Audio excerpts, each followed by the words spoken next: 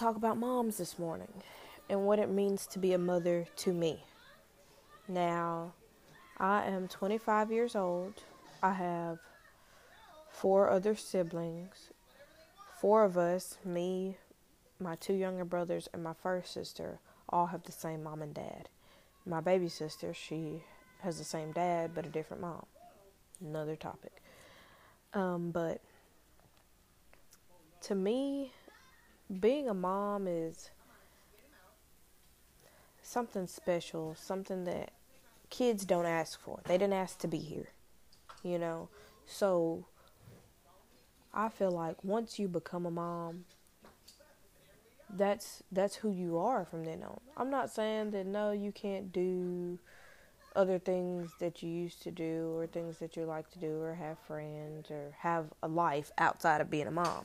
But once you're a mom, that should be your devotion. That should be, those children should be your heart and soul. Everything you do from the moment you find out you're a parent or from the moment your child is born on should be for your child. Now, I have 2 sons. I have a 3-year-old and an 8-month-old. Just turned 8 months Saturday.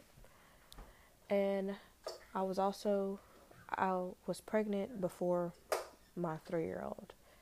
And I had an ectopic pregnancy that was very hard.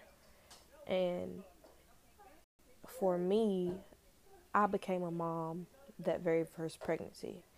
Because I don't know about all women, but for me, when I took my first pregnancy test and I found out I was pregnant,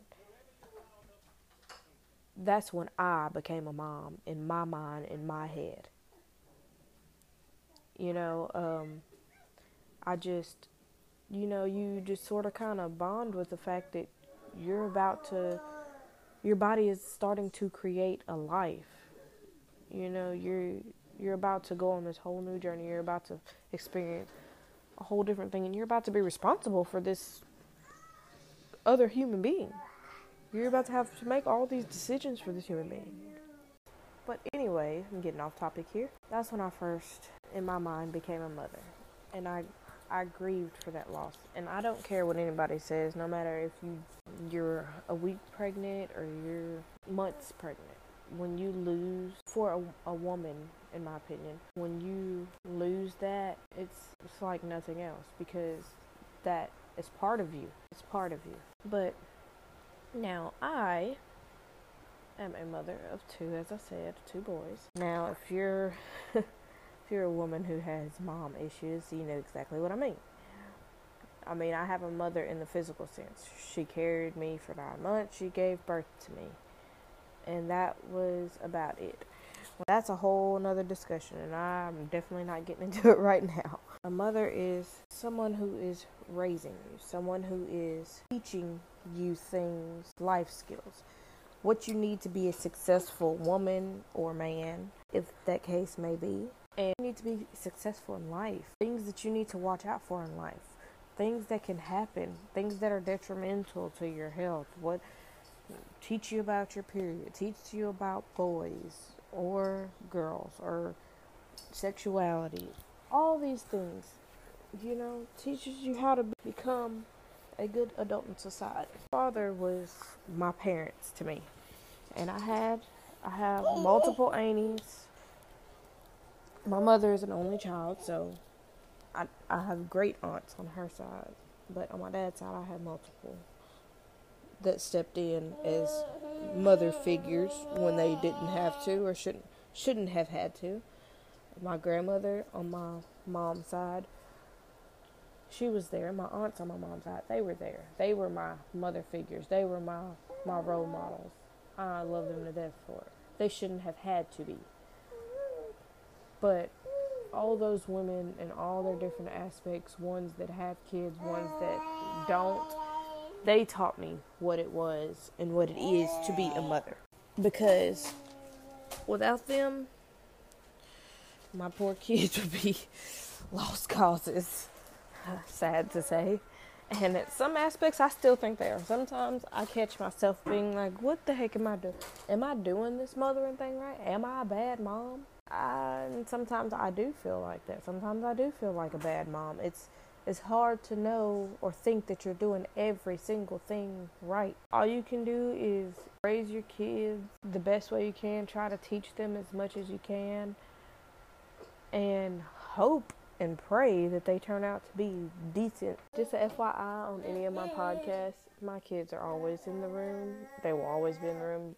If you're a mother and you have any kind of kid, toddlers, infants, you know that there's no such thing as being alone, especially if you're a stay-at-home mom, which I am. You just never know. Human beings are not serial killers or something. Being a mother to me means everything. I'm blessed to be this. I'm blessed that God has allowed me to be this. For those parents out there who aren't ready to be parents, if you lay down and you have sexual intercourse, whether it be with protection, with birth control, or without, you are ready to be a parent. That is what you are saying when you are laying down having sex. You are ready to be a parent. Because no matter what kind of precautions you take, if God wants you to have a child, guess what? That is what's going to happen. If you lay down and have sex, you have a 50-50 chance that you are going to get pregnant or impregnate someone else, and you will be a parent, whether you are ready or not. That's just how it works. And if you don't know that, and you happen to be listening to this, well, now you know. And if you're not ready to be a parent, then don't have sex, because that's exactly how you're going to become one. And also, newsflash, nobody's actually ready to become a parent, because being a parent isn't just getting pregnant or getting someone pregnant and growing this child and having the child.